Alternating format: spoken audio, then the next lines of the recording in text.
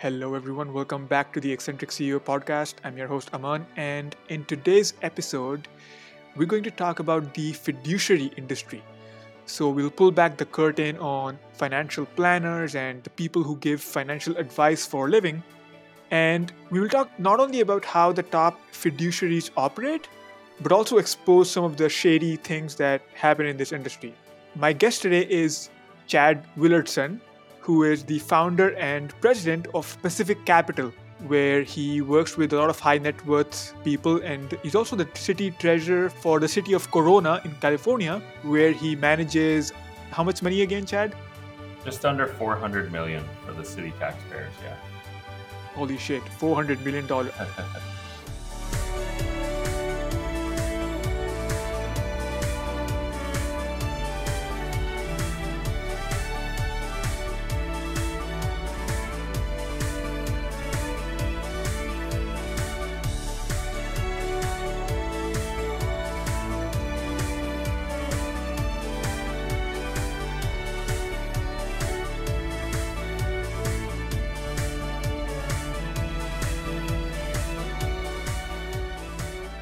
How did that happen, by the way? Like, how did you find yourself in that position? Well, it's an elected position, so I actually won an election first in 2016 and then I won again in 2020, but I just saw that there was a need. I was kind of recruited by some people saying we would love to have your professional expertise benefiting our community, and essentially this position is simply to manage the investment portfolio for the city.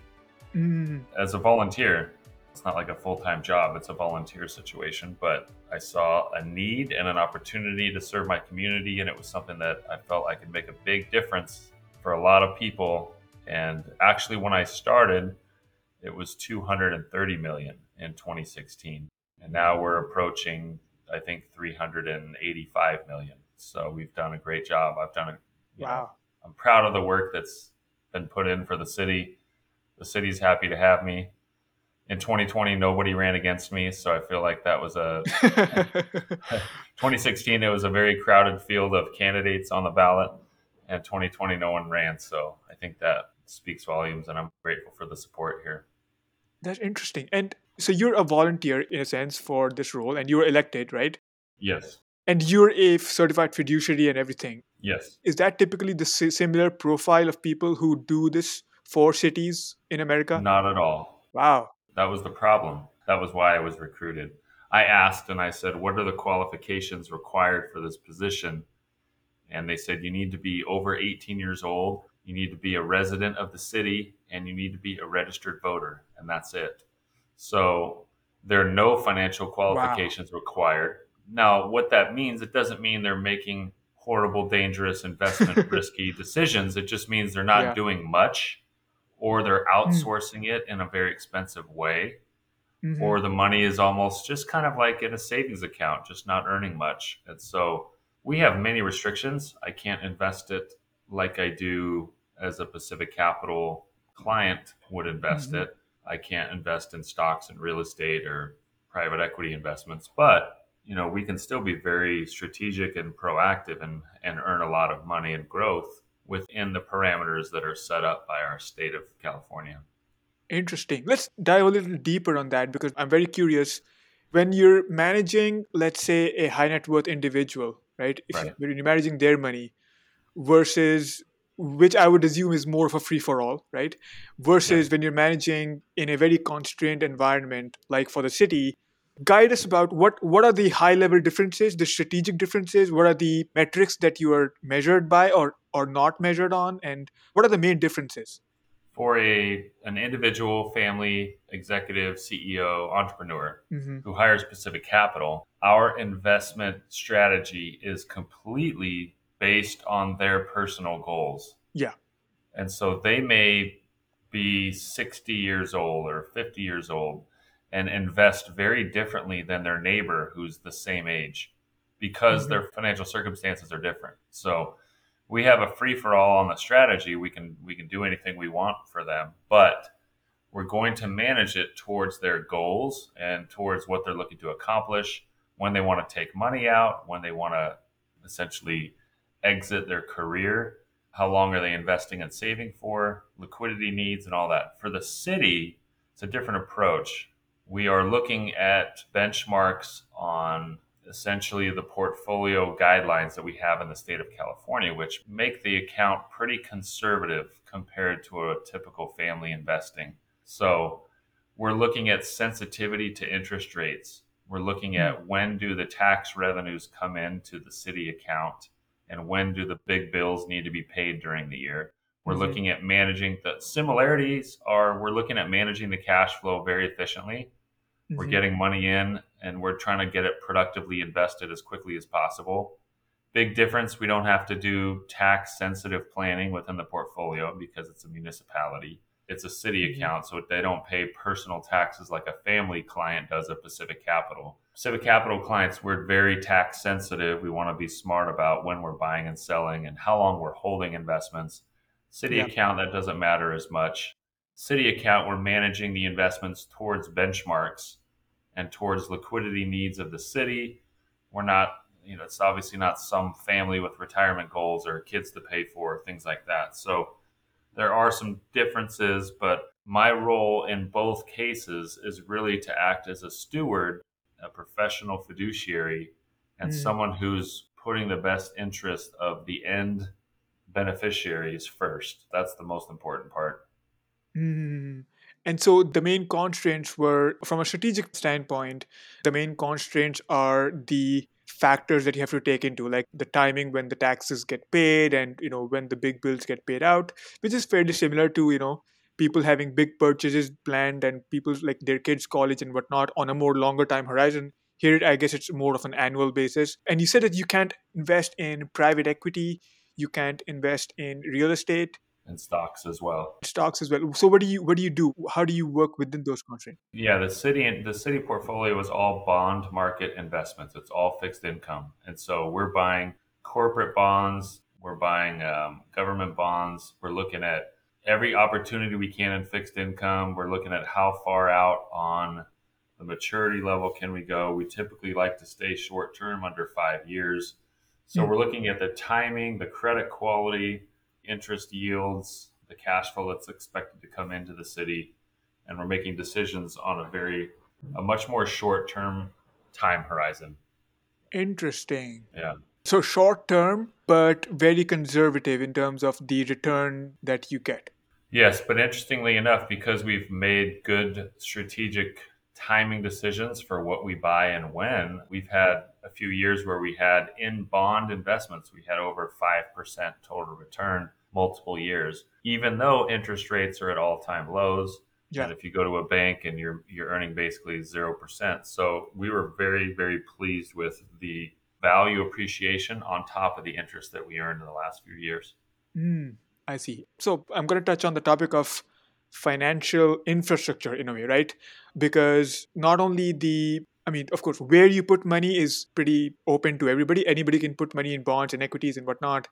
But how they deploy the money, how those transactions are processed is very different when you're spending, let's say, $20 million on an investment versus when you're spending $20,000 on an investment, right? The tools available to you to carry out those transactions and the fees involved and the infrastructure is completely, my gut says it's completely different, right? So, what are those big differences? As far as just what's available in the infrastructure of the portfolio. Yeah, and the way you carry out those transactions and how much fees you pay on different things. Yeah, so well, the city transaction costs are extremely low. Mm-hmm. We're working with a professional bond trader in San Diego to actually execute the trades. Mm-hmm. For my clients at Pacific Capital, there are no commissions or trading fees because we are a fiduciary. And so the private clients pay a flat rate cost per year. Mm-hmm. And it's no different than you would pay for financial planning services or for investment management. It's going to be a very flat and transparent cost. And the rate depends on how much we're managing for somebody. So Mm-hmm. someone who deposits $50 million personally is going to have a lower annual rate than someone who deposits $5 million as a new client. So that's different. Mm-hmm. But as far as the transaction costs, I mean, that's the same. We're not in an arrangement where they're paying trading fees or transaction costs at all. Interesting. What I've heard is that when you're the average guy or the little guy, whatever they call it in the financial circles, is that if you're an average person that's managing their finances and they want to carry out investments through whether it's an online brokerage platform like Robinhood or whatever system you use to actually make those investments, the transaction fees that and other little things that are stacked against you are very different from when a multi-millionaire wants to carry out similar trades, right?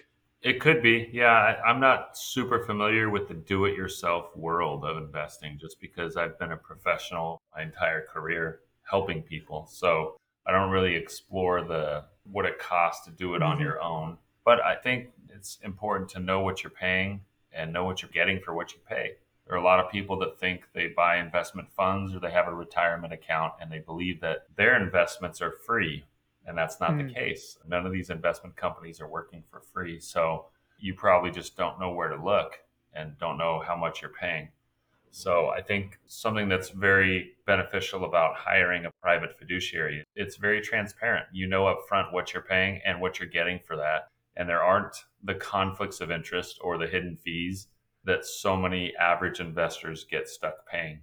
Yeah, that's a good segue into the next topic, which is how the fiduciary industry is structured, right? How it's the different types of players that you have in this industry. And I know you have a lot to say on this, so we could start with maybe the nomenclature. Like you have all these different names for, like, okay, I'm a certified fiduciary, I'm a certified financial planner, financial advisor, I'm a this and that and whatnot. From your perspective, how do you categorize the people who give you financial advice? From my perspective, it's either certified fiduciaries or not certified fiduciaries, and almost Mm. nothing else matters. And unfortunately, that's 4% versus 96%. So most of the professionals out there are not certified fiduciaries. Doesn't matter what everyone calls themselves, a financial planner, a financial advisor, investment advisor. To me, that's just a bunch of jargon. It's confusing. No one even knows what it means. Hmm. So really it's like what are the licenses and certifications? Where do they work? Do they have independence or are they considered a captive agent, a captive salesperson for an insurance company or for a financial firm or for a broker dealer? If Hmm. so, they're not a fiduciary. And that's fine. You just need to be aware of that because there are going to be conflicts of interest. There are going to be commissions. There are going to be proprietary products and investments that their company wants to push out to the public. And they have stuff they have their own inventory on the shelves that they need to sell. And so for me, I would prefer to work with independent transparent advisors in every area of my life. I don't want someone giving me conflicted advice where they've got incentives to say you should do this instead of that. Yeah. Like I want someone just telling me the straight truth every time, pros and cons, upside, downside of every piece of advice they give me. And that's what a fiduciary is legally required to do at all times. Mm, yeah, I think for those not familiar, what Chad really means is a lot of people who call themselves fiduciaries are like dietitians working at a butcher shop, where they have a vested interest in selling you as much meat as possible under the disguise of a dietitian, nutritionist advisor or something like that, Right. where there's clearly a conflict of interest, right? You can't see a dietitian who is interested in selling you red meat every single day of your life, right? So you said it's 96% of people who are not fiduciaries, right? And I've even heard some numbers saying only 2% Yeah. are actual fiduciaries, right? I can say with confidence it's less than 5%. So I know Hmm. that much. And most financial advisors or financial professionals who enter the industry are entering being hired by a large bank, a broker dealer, or a life insurance company. And therefore, they're joining that 96%. It's easier to make a quick dollar when you're not a fiduciary. Hmm. That's just the straight truth. I mean, it's not easy to build up a business as a fiduciary that pays the bills. You have to really be successful to get to that point, or you have to really take a stance and say, this is the way I want to go from the very beginning. So it's a lot easier to just sign up under a big firm and have commissions and try to make money quicker like that in our industry. Unfortunately, that's just the way it is. That's an interesting point, and I want to dive a little deeper into that. So let me ask you, as a fiduciary, right? You said there's a certain way that you charge clients, and it usually depends on how much money you manage for them, right? Yes. So there's a certain percentage involved, and we can talk about what those percentages are and how they vary. So is that the only way that you make money? Is that the only source of revenue, the main source of revenue as a fiduciary? And what does it take to scale that up to a comfortable living income? Well, the only source of revenue for a fiduciary is whatever the clients are paying them. Okay. So a fiduciary is not getting paid from investment companies, and that's the big difference. So Okay. as an advisor, broker, agent, rep, advisor, Mm-hmm. those people can get paid from the investment companies. Mm-hmm. So the investment funds could pay them a commission for life just for holding those investment funds, which is going to make the performance and the return much lower for the client because you have really high fees internally that are coming Mm. out of the fund every single year. Yeah. A fiduciary only gets paid from the client directly. There's no other sources of income for investment advice and financial transactions. So for us, the two sources of revenue are financial planning. If someone pays us, hires Pacific Capital, and does a very comprehensive financial plan for their family, they can pay us for that. Or it's the investment management, which is ongoing full time services managing the investment accounts for the client. So, Mm. first, every client comes to us, they go through the process that we created called the financial life inspection. Okay. Financial life inspection is proprietary, it's trademarked. It was written about in the Wall Street Journal many years ago. So I know it's proprietary because I built it myself. Mm-hmm. And it's a very comprehensive and objective list of 100 checkpoints that Mm-hmm. we go through for a family or for a business owner or an executive Mm-hmm. and just spot check and give them a green, a yellow, or a red score on every checkpoint. Okay. And so that's the first entry point for a new client for Pacific Capital. It's Mm-hmm. through the financial life inspection. You cannot come to our firm and say, I have this much money and I want you to invest it for me. I really want to make better growth.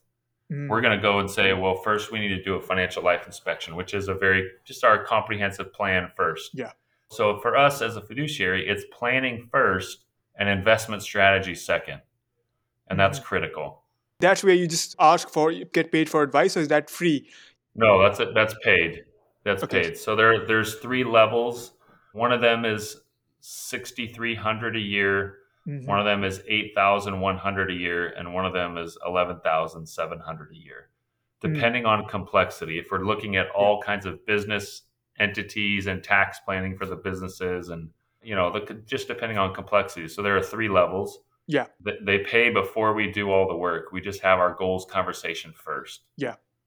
And so once they become a client and pay for that and sign up, then we get through the life inspection, all their financial situation. And then we Mm-hmm. will give them recommendations and we will help them for a full year because of that arrangement. Mm. And they can decide if they want to have us also manage the investments. And for that, there's a separate cost, obviously, a separate service. But Mm-hmm. on average, clients may pay around 1% total for us to manage our investments. It's pretty Mm-hmm. standard. And you said that that percentage varies for, depending on how much money. Correct. Yeah. So how much does it vary? So if a client has, say, 30 or 40 million, it's going to be closer to 0.75% per year. Mm-hmm. If a client just has a few million, it might be 1.25%. So the Mm. range is probably 0.75 to 1.25% per year.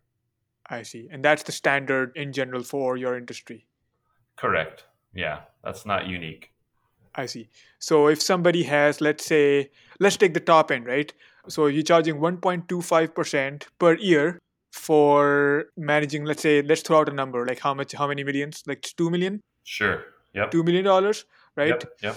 And I'm bad at math. How much is that in terms of annual revenue? It's like, 25,000. yeah, $25,000 for that one client, right? Correct. Each year, that's recurring revenue. To make it comfortable, okay, you get 4 or 5 such clients, you're making 100K.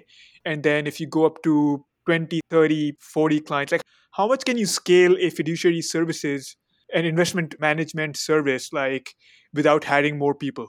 And without driving yourself crazy, like what's a realistic, comfortable number of clients? Really depends on the advisor and the neediness of the clients, how much attention they need. I have over 10 employees Mm-hmm. and I have a great team of experts. So I haven't been doing this by myself for a very, very, very long time. But, it's a good question. Some fiduciaries might say, I only want to manage 10 million or 20 million, and that's plenty for me, and I can do it by myself. Mm.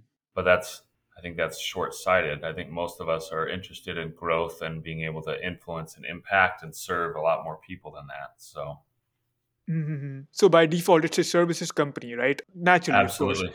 It's a professional services company. Yeah. Yeah, and as an individual, let's say you manage 10 million for a bunch of clients and a 1.25% return on that. Yeah, you make a few $100,000 a year and you can live a comfortable, life. But to scale it up, you have to hire more people. So let's talk about the one person who has their own private practice, right? They're like, let's say they're making 250K a year, right? By through fiduciary advice, right? For the 96% of people who are not real fiduciaries, who are also brokers, how much can they, like, just by selling you whatever they want to sell you, how much can they grow their income? So I'm trying to get into like how much of an incentive there is for, I mean, because 96% of fiduciaries are going in one direction for a reason, right? And it's got to be, I assume it's a pretty big reason. It's not like they make 255 instead of 250, right? Like how Yeah. big of an incentive is there for a fiduciary to actually be a broker as well? I would try to just frame it like this. I Mm. think the cost for a client to hire us for a full year Mm-hmm. typically is let's just say an average of 1% for all the services. Okay, yeah, sure. And a non fiduciary client who is working with a broker agent who is doing commission based business, Yeah. some of their investment trades will cost them 4%, 5%, even 8 or 9%. And so just think about it. If someone has $1 million and they paid a commission of 5%, that's Wow. like 5 years worth of services for working with the fiduciary. And Mm. so the commissions can be extremely high for people who are not fiduciaries. Wow. It's like multiples of revenue in that they Yes. would make in the short term Yep. by not being a fiduciary. So there's a pretty strong incentive for even for you to, or anybody, any fiduciary to actually switch sides and be part of the 96, 98%. How often do you get approached by people who want you to sell stuff for them? I don't because we're not even allowed to. So as a fiduciary, like that's not even an option. I can't even make a commission from a client for their investments. So it's been over 10 and a half years Hmm. since I even had a company solicit me for things like that. Wow. So you said it's not allowed for you. It's impossible. Yeah. So that's because you're a certified fiduciary. Yes. And how do they keep tabs on, what you're doing and what you're not doing? Who's they? Like the investment companies? I mean, you said you're not allowed to, right? So I'm curious, like how that works. Yeah, so it's not that I don't have the arrangement for those investment companies to even pay me. So, like, I'm not even in the building where that business goes on, and so I'm not on their radar. So it's like if all those people are at the beach and they could get sunburned, I'm not even at the beach, so I'm not even on their radar at all. I'm not there, so Mm.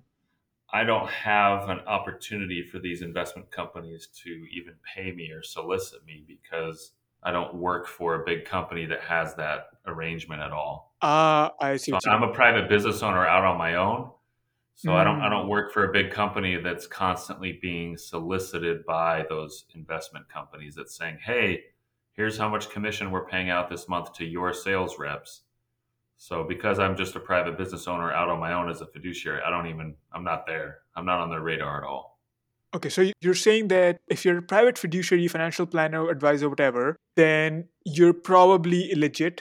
Yeah, I mean, I don't know if you're good at what you do, but you Yeah. definitely at least you stripped out the conflicts of interest, you stripped out the commissions. Yeah, so there's a good chance if you work with a fiduciary, you talk to a financial fiduciary who has a flat rate, it's upfront, Hmm. they've got certifications, they have experience, they have reviews online that you can actually go look at. Hmm. I think all that's extremely important. But yes, if you talk to someone like that, you pay them for advice, you know that you're going to get their best and honest feedback because they don't have financial incentives to steer you astray. Mm, I see. So what happens? I mean, and you worked at, I think, Merrill Lynch. Was that Merrill Lynch or Bank of Yes, America? it was Merrill Lynch, and then in 2008, it turned into Bank of America owning Merrill Lynch. But yes, Give us the scoop on. So, what are you talking about when you say the stuff that happened in the buildings that are being solicited yeah, by all these companies? Like, give us the oh yeah. inside story. Yeah. I mean, we would have mandatory meetings every day where there would be the local manager at Merrill Lynch, and then the sponsor for the lunch or the breakfast would be an investment fund company Mm-hmm. who was really promoting their investment funds. And then also we're promoting incentives. And it's like, if you could get to this many sales within this amount of time, then here's the kind of bonuses, or here's a trip that you could get invited on, or here are the Mm-hmm. perks, or we're going to do this big golf trip as long as you can sell enough of this before the end of the month. And then Merrill Lynch Bank of America would say, we need all of your clients to get into a Bank of America mortgage, or we need Mm-hmm. your clients to sign up for a Bank of America credit card. And it was like, well, my clients don't want a credit card. They have no interest in this. And it was like, well, we need everyone to sign up. This is not an option. We need to really push it out there. Or we need to switch the money market fund because there's a money market fund that Merrill Lynch Bank of America will make more revenue on if we switch people. So, and I would always ask, well, wait a second. Why would I switch them? Is the client going to get a better interest rate? Mm-hmm. And they say, no, either it was going to be the same or it would be slightly worse. I'd say, well, then I'm not switching any clients' money market funds over to this proprietary Bank of America money market fund. Mm-hmm. And it was always just that constant push of where I felt like I was fighting against my own employer to do Mm-hmm. what was right for the client. And these clients are relationship based. These are my friends, my family, my longtime people who've trusted me. And it was like, I'm not going to put them in a worse financial situation, a worse product, just so my employer becomes happy with me or gives me bonuses or things like that. So that's why eventually I just left. I said, I'm not going to, this is not what I signed up for. This is not where I want to spend my career. So, Mm-hmm. that's the main reason I left. Too much of that stuff. Wow. And since we're talking like, the revenues are in multiples when you do use a broker. So you were employed by Bank of America, you were an employee of theirs, and Of Merrill Lynch, yeah. Yep. And then Bank of America. Yep. yeah, and you were soliciting customers in a way, like, people that you provide the services to, Yep. and they were from your personal networks, or like, how does that work? How do you do marketing as a financial advisor, but an employee of Bank of America? Yeah, it's the same as any company. You're soliciting business wherever you can. So Mm-hmm. it's your network, it's people you meet, it's friends and successful neighbors, it's anywhere you can go, seminars, marketing. So back then it was very much trying to build a business. I started Mm-hmm. almost 20 years ago. In the last 5 to 7 years, our business has been completely referral based, incoming leads where we're filtering out who's a good fit and who's not a good fit because we've Yeah. built up a reputation. But it was very different in the beginning, obviously. So you were soliciting clients to pay you for advice, and Yes. the company was saying, "Oh, you can't just get paid for advice. Have to get paid for selling them our stuff too." Yes, absolutely. Yeah, they were always looking for opportunities to increase company revenue, which is typical of Hmm. a business, but it was often at the expense or often at the expense of the best interest of the client, which is what bothered me. Interesting. And did any people ever get sacked, or was this all always more of a like? What's the legal stuff? And what I mean is, It's completely legal. It's called suitability versus fiduciary. So suitable, you just have to be able to make a case that the investment advice could be considered suitable. mm, Fiduciary is best interest. So if I have two investment fund options, suitability, I could say, well, both of these investment funds are in technology stocks, and I believe they're both suitable. They both could go up if the technology markets go up. yeah, And I think either one of them is a good case for the client. mm-hmm, Now, best interest would say, well, one of these technology funds is 3.5 times more expensive than the other. And mm, they both pretty much do the same thing. So, as a mm-hmm, fiduciary, I'm saying let's go with the less expensive one and save the client money. That's best okay, interest.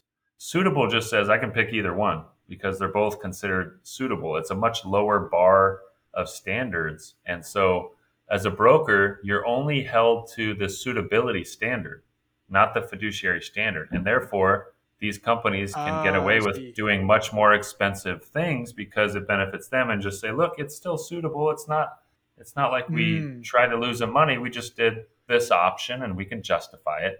Fiduciary says, absolutely not. That's not the best choice for the client. And if I was in their shoes, or if this was my mom or my grandma, I'm going to go with the less expensive option. So there's just a huge difference in the standards required from certified fiduciaries versus those who are working for a brokerage.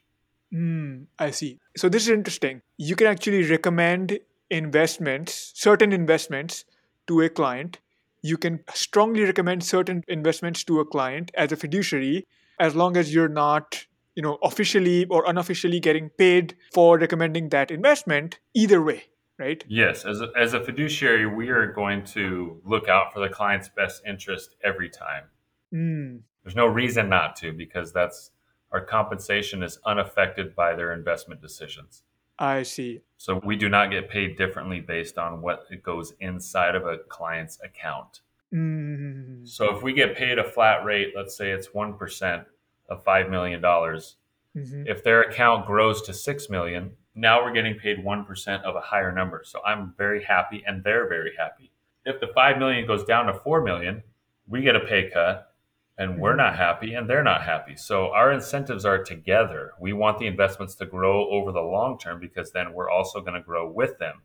A broker might do a transaction on a $5 million account and get paid tomorrow a big multiple, and frankly then may not care as much if it goes up or down because they already got a big payday.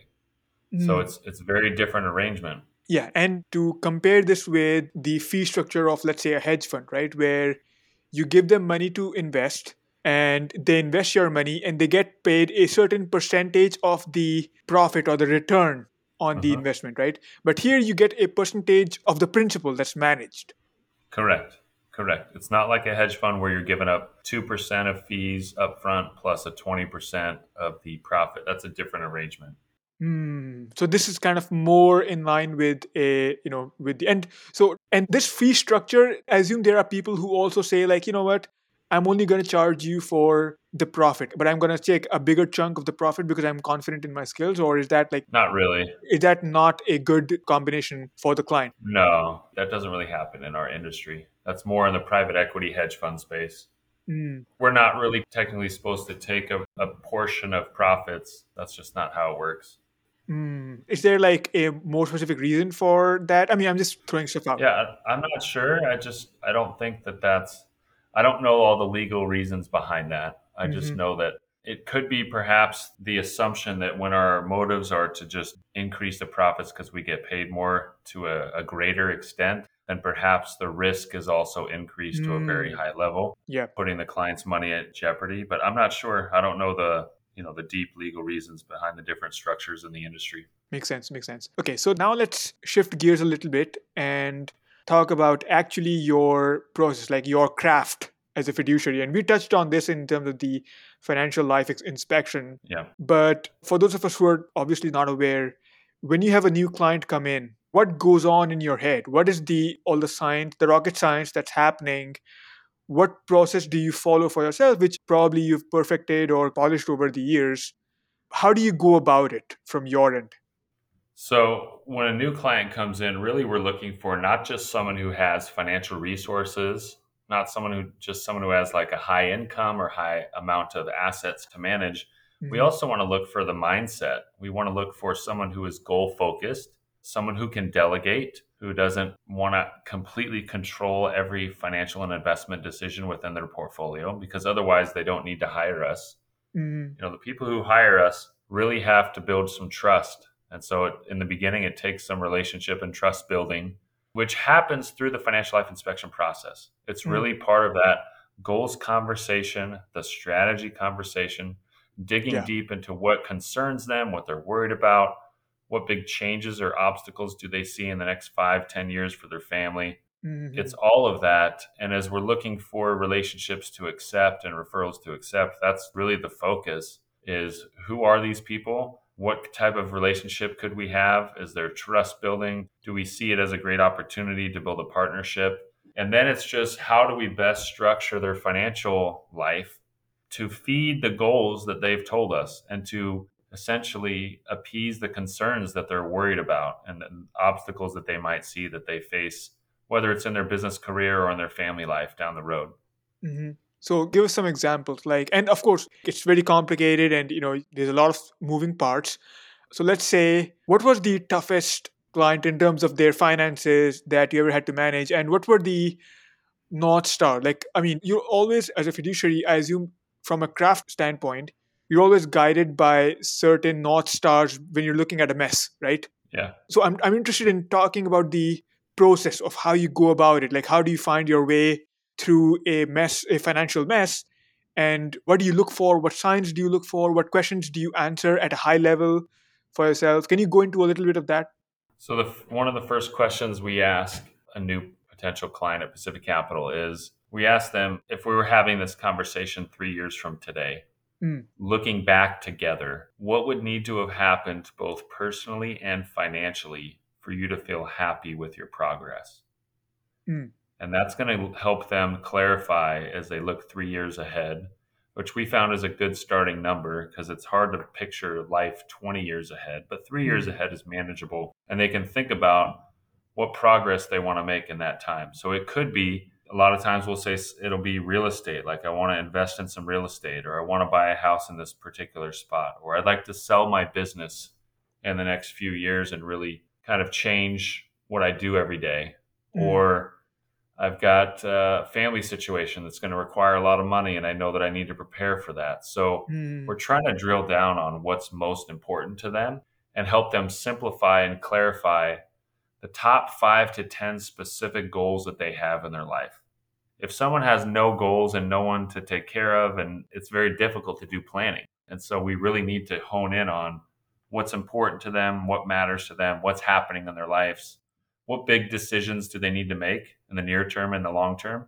mm, And then we're going to basically clarify each piece of their financial life and give it purpose and meaning and figure out, okay, you say you want to be debt free. You don't want any loans by this certain time in your life. Well, let's look at the highest interest loans that you have. Let's look at the most tax efficient way to pay those loans down.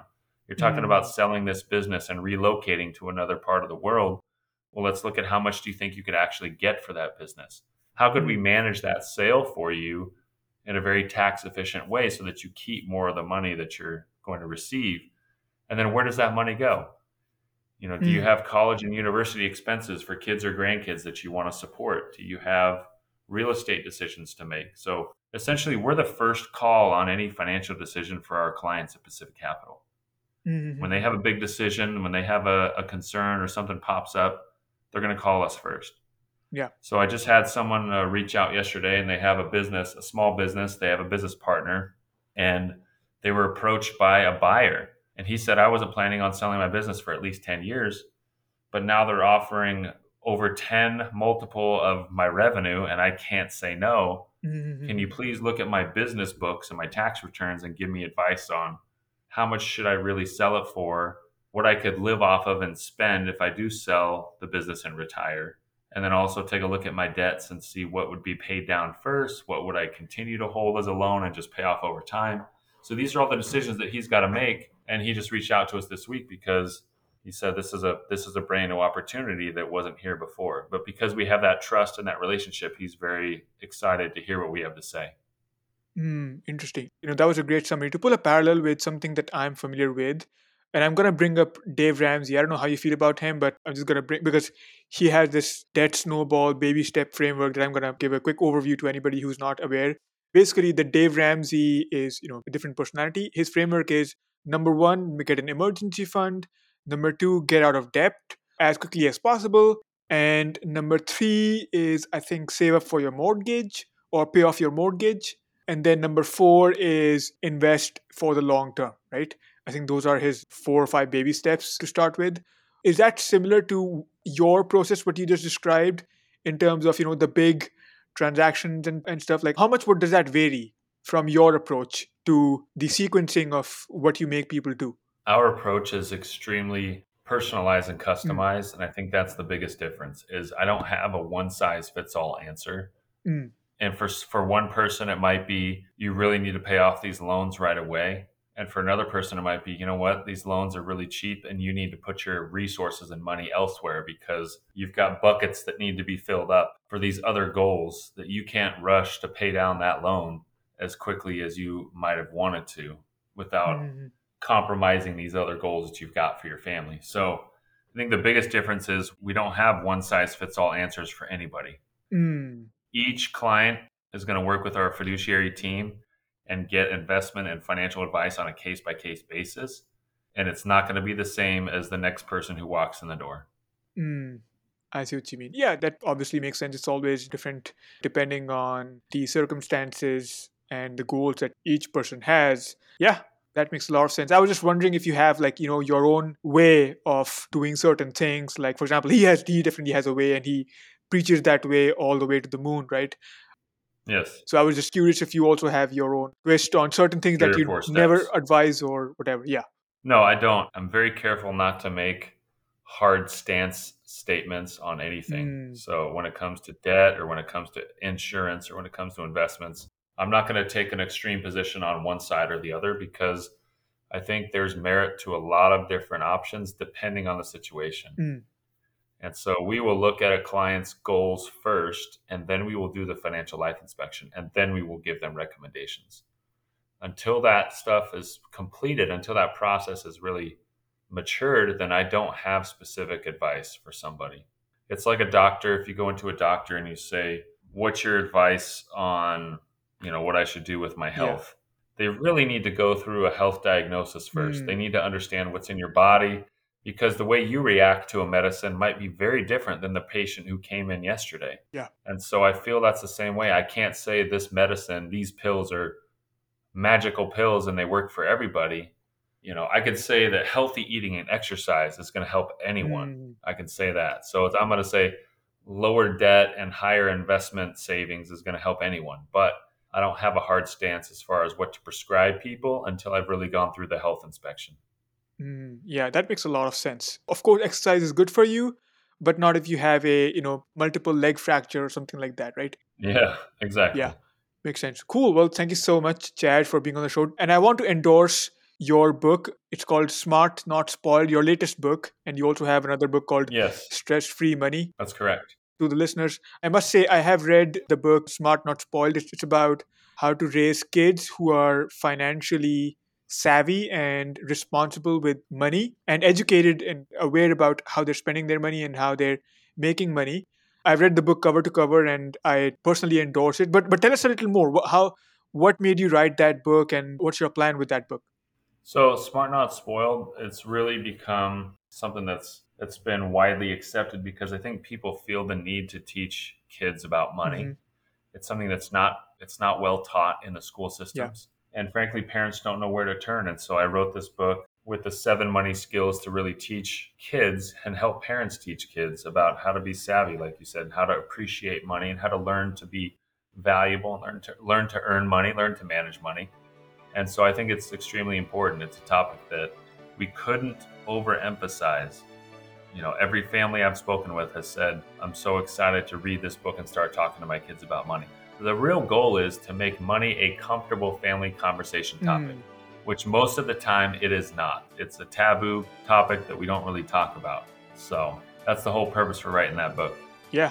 Well, Chad, thank you so much. I appreciate it. It actually resonated a lot with me because I had to teach myself a lot of the money skills Absolutely. that were mentioned in that book because my parents were like, you know what, we'll take care of you. Don't worry about money. Right, right. It is a good thing for a parent to say, but it's not very helpful or educational to a kid who wants to, grow up and be their own person, right? For sure, for sure. Well, thank you so much and best of luck with your book and with your business. My pleasure. Thank you for having me.